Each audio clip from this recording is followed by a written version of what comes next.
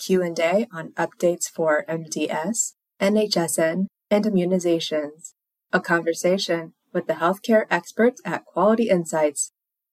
Good afternoon and welcome to our series of webinars focused on bringing you information about COVID-19 related topics. The information in these weekly webinars is geared toward long-term care and skilled nursing facilities, but we encourage everyone who's interested to attend. My name is Kathy Caudill. I'm a communications specialist with Quality Insights.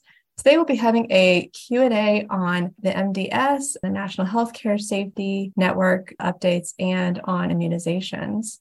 And now I'd like to introduce today's panelists.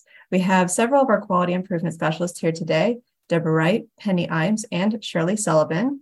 And we're also joined by our infection preventionist, Jennifer Brown, and Quality Insights Medical Director, Dr. Jean Storm. The first question we have that was pre-submitted, it says, we are coming into the time of year that we review our emergency preparedness plan. With the increased focus on emergency planning, do you have any tips that might make this an easier task to accomplish? Thanks, Kathy. I'm going to take that question, and it is a good question. It's something that we all really need to be thinking about, especially with winter coming. And it is a really big job when you're thinking about reviewing your entire emergency preparedness plan. So sometimes a job of this size, it's easier to break it down into bite-sized pieces and sort of review it over a few months rather than trying to accomplish the entire review over just a few days, because we all know everybody's a little bit busy every day in the nursing home. So really taking those bite-sized chunks allows you to focus on smaller areas and more in-depth manner to truly ensure that your plan's meeting your expectations. And you really want to make sure that you're including all of your interdisciplinary team, you're getting input from your staff when you're thinking about how are we planning for emergencies. Now, we do have a resource available that can help make sure that you don't miss anything on your review. We did put together sort of an emergency preparedness outline, and there's a nice checklist in there that kind of walks you through each area that you really should be reviewing annually. And then it's also important to remember, as your resident population changes, your emergency preparedness plan might need to be updated to reflect the needs of high-risk residents or special needs populations. In fact, I think we heard from somebody about something like that, Kathy. Yes, we have another question. It says, based on the question related to emergency preparedness planning, can you provide an example of high-risk residents that would need to be included in the EPP? And really, again, we always are talking, I think, about your risk assessment. So it's those high-risk residents in special populations are best identified through a review of your individual facility risk assessment, because everybody's going to be different. And I know we typically think about those things like the respiratory units with vents, housing residents with high oxygen needs, but sometimes we need to take into consideration some of the more common and therefore easier to overlook populations within our nursing homes. So those residents that are on the regular units, but maybe less easy to identify, who would be at greater risk for an adverse event during an emergency because they do have specialized needs. So you really have to think about, do you have a plan in place to ensure, say, residents with a modified diet, that the consistencies are identified and appropriate fluids would be available to them, say, during an evacuation? Or what would your plan look like for evacuating a unit to the other side of a firewall while still ensuring that residents with cognitive impairments remain safe? Because we know not everybody has a lockdown unit for dementia residents. Sometimes we have residents with various cognitive impairments throughout our general population. And, emergency drills, the alarms going off, that type of thing can really be a trigger for some of those residents. So you really have to think through your resident population and what you need to prepare for. So that facility assessment, working in conjunction with your emergency preparedness plans, would help make sure that you've identified known risk and that you have plans in place to mitigate those risks. So it all goes beyond a little bit more than, well, let's plan for a power outage if there is a snowstorm, as into how do we make sure that all of our residents are safe when we're looking at emergency planning. And thank you. All right, thank you, Penny. The next question says, COVID-19 cases seem to be on the rise again. Is that the case? Is that what you guys are seeing? I can take this, Kathy. So yes, sadly, we have been seeing COVID cases have been rising since August. And we are seeing this continual rise in our weekly reports on facility outbreaks. And it seems to be following trends from past years where cases start rising at the end of the summer, peaking in October, dropping off, and then spiking again in January.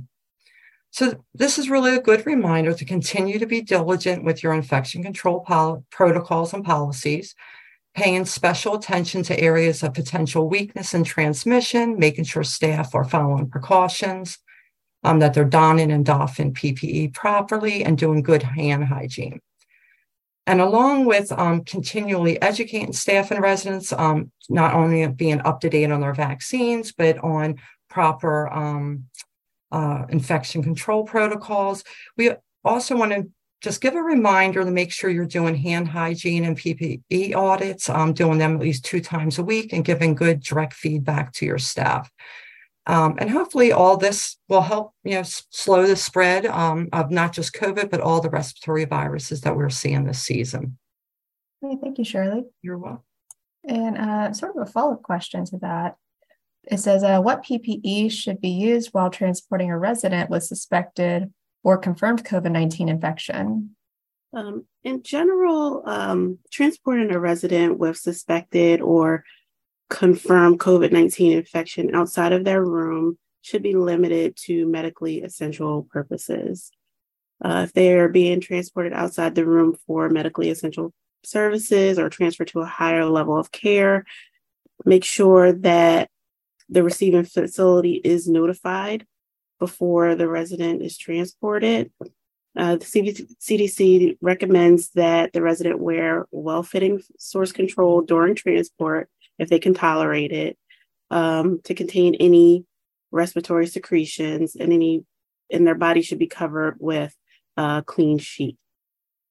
Healthcare professionals providing transport should wear all recommended PPE, such as gowns, gloves, a particulate respirator with N95 filters or higher, eye protection. And this is recommended because these interactions typically involve close and often face-to-face contact with the resident in a very enclosed space, such as their room. So once the resident has been transported to a wheelchair or gurney, if before exiting their room, transporters should remove their gown and gloves and perform hand hygiene. Any staff members transporting the resident should continue to wear their respirator and use eye protection during the transport.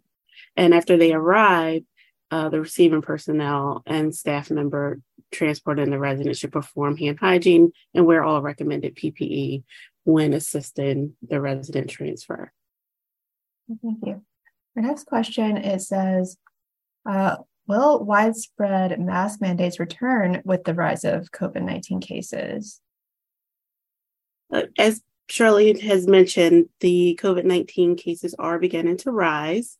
While some businesses and healthcare facilities have already increased their mask usage, there's not been any official updates to the guidance regarding widespread mask usage in nursing homes or other healthcare settings. Facilities should continue to consider the overall health of their residents and the level of community transmission of COVID-19 and other respiratory viruses when making decisions about implementing that broad-based masking. And COVID-19 transmission in the community, like I said, is increasing. As it increases, so does the likelihood of encountering asymptomatic or pre-symptomatic residents, staff, visitors. So facilities with a large population of immunocompromised residents or increased community transmissions, should consider implementing universal PPE. Thanks, Jennifer. We just got a question in the chat that says, I'm seeing very little interest in the new COVID vaccine, pushback with encouragement. What do other facilities see? Yeah, I mean, we were talking about it too. We're already, some places don't even have the new vaccine yet, and they are starting to hear some of the stories that are coming out and some pushback. But I think overall, what we're seeing is that there, again, even with this variant, there are more risk, especially to our elderly population, getting the COVID infection.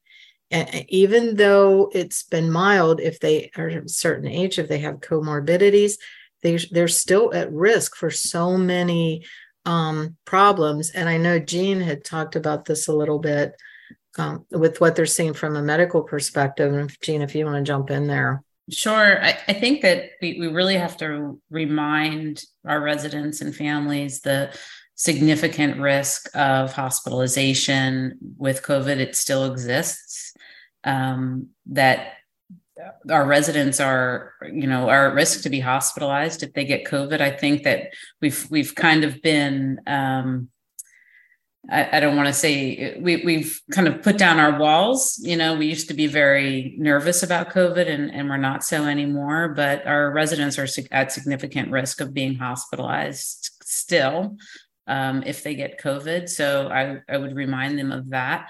Also, unvaccinated individuals have significant risk of developing long COVID and having significant complications 1 year after the COVID infection. So I mean, there's been data that's demonstrated that individuals in, over 65, significantly over 80, if they're unvaccinated and then they get the COVID infection, they have an increased risk of mortality 1 year following that COVID infection. So I think you really need to remind individuals of that. And I can certainly put together an education on the COVID vaccine, in the coming weeks. Yeah. And we're in, and Arlene, I say, you're saying the same thing. And even those who were updated prior to this, I think, again, that reminder and what Jean alluded to, I think we have become sort of complacent. We were dealing with a variant that fortunately did have some milder symptoms and people were getting over it more easily. But again, if you get COVID, the chances of hospitalizations, the chances of the illness continuing and having adverse effects over a period of time, we are updating all of our tools and resources also that we'll be putting out there for you that hopefully you can use to do some education with residents' families. But I think it's just really important to remind them too, like if you had a booster a while ago, it's kind of like you should be getting your updated vaccine, just like you have to get updated vaccine with a lot of other viruses that can change and mutate. So you really want to be prepared for that other variant that can easily come along. So I just think having those conversations, and then we'll work on providing you with education and resources that you can share with your family and residents, and hopefully that will help. Thanks for the feedback. We always appreciate feedback from our nursing home staff who attend. Thank you. Next of our pre-submitted questions, can you tell us the best way to prevent infection in residents who have femoral dialysis catheters? We have had many residents with these catheters be sent out to the hospital and diagnosed with sepsis. Sure, I can talk about this one. So, that's a big issue with residents who do have dialysis catheters, period. But femoral dialysis catheters are a significant risk for our residents to develop sepsis. So enhanced barrier precautions, or EBP, are indicated when a resident does have any type of indwelling medical device, such as a dialysis catheter, when contact precautions do not otherwise apply. And enhanced barrier precautions expand the use of PPE, and they utilize gown and gloves during high contact resident care activities. And these high contact resident care activities are going to provide an opportunity for transfer of MDROs to, your staff clothing typically. And so examples of high contact resident care activities would include dressing, bathing, showering, transferring, any type of changing of linen, providing hygiene, wound care, or device care. So enhanced barrier precautions should be used during these activities. So the next question is also for Eugene. It says, can you tell us what the new requirement for continuing medical education for Pennsylvania medical directors? Have any other regulations changed regarding medical directors? So this is new for Pennsylvania, and I have not, I've been a medical director in Pennsylvania and both in West Virginia as well, and I've not seen this regulation before. So it's something all facilities in Pennsylvania should be aware of. And so the regulation states that the medical director of a facility obviously should be licensed in the state of Pennsylvania and shall complete at least 4 hours annually of continuing medical education pertinent to the field of medical direction or post-acute and long-term care medicine. So you really need to remind your medical director that they need to have 4 hours of CME that is pertinent to medical direction of a long-term care facility or in the area of long-term care of medicine. So I would, your medical director might push back and say, hey, I'm going to do my medical CME in, COVID management, just in general. But I would make sure that the continuing medical education is really pertinent to that long-term care piece, because we don't know what surveyors are going to say is acceptable. And I would make sure that you ask your medical director for that certificate, registration, attendance, confirmation form. If they do that medical education, that they have documentation that you ask for your medical director to give to you, and then, make sure you store it somewhere in your facility so that when you have surveyors come in and they ask about the 4 hours of continuing medical education, that you make sure that you have that available to give to the surveyors. So that is the big change for the regulations, is that your medical director is required to have that 4 hours of continuing medical education pertinent to medical direction or post-acute long-term care medicine.